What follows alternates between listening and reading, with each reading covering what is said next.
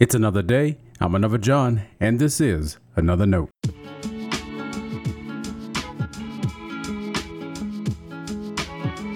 Today's edition of Another Note is titled Staff Management.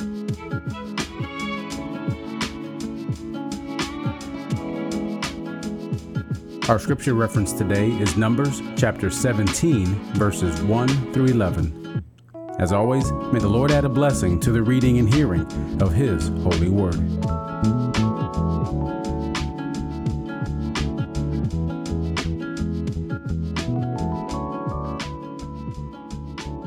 The Lord spoke to Moses, saying, "Speak to the Israelites and get 12 staffs from them, one from each ancestral house, from all the leaders of their ancestral houses.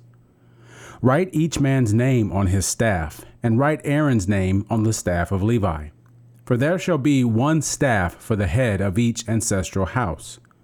Place them in the tent of meeting before the covenant, where I meet with you. And the staff of the man whom I choose shall sprout. Thus I will put a stop to the complaints of the Israelites that they continually make against you."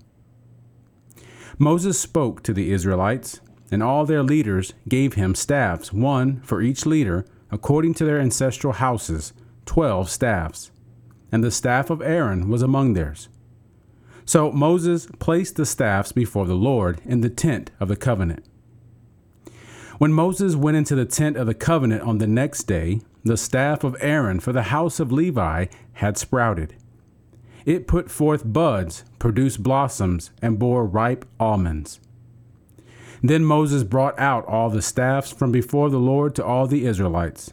And they looked, and each man took his staff. And the Lord said to Moses, "Put back the staff of Aaron before the covenant, to be kept as a warning to rebels, so that you may make an end of their complaints against me, or else they will die." Moses did so, just as the Lord commanded him, so he did. This is the word of our Lord. Thanks be to God.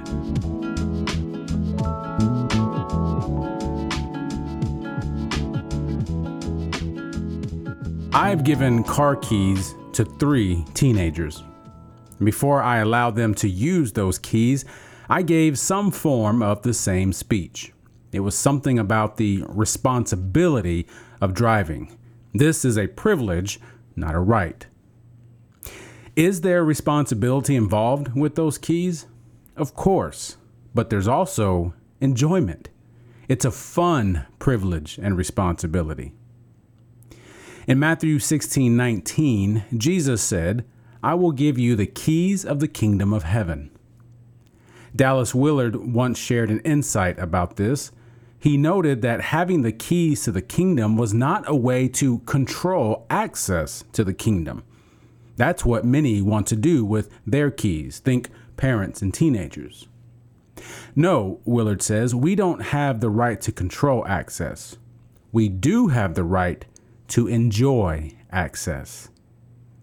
He went on to offer a wonderful description of Sabbath as the vehicle by which we enjoy access to God's kingdom. In my experience, most Christians struggle with Sabbath. There's always something to do.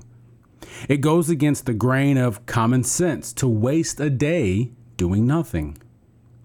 There are more practical reasons to forego Sabbath, and when you get them all out to the open, a reality emerges. We don't mind the rest, and we know we need it. We know we can't connect with God if we're too busy focusing on other things. So, what it all comes down to is control. We need to feel in control of our lives and our time. Sure, you can disguise that as dedication or passion, but it's still control. In the book of Numbers, the people of God have a complaining problem. They feel Moses and Aaron have overextended their leadership. So they mount a rebellion, and the initial result isn't pretty. Thousands of people die. That outcome, though, didn't tame everyone's feelings about the 2 leaders. God then offers another test for their assurance. Moses was to collect a staff from each of the 12 ancestral houses. Each leader of the house would have his name inscribed on his staff. Aaron's name was included on the staff of Levi. Moses gathered them all and placed them in the tent of meeting before the covenant.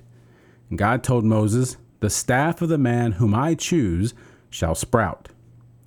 The next day, Aaron's staff had sprouted buds, blossoms, and ripe almonds. God's choice was clear.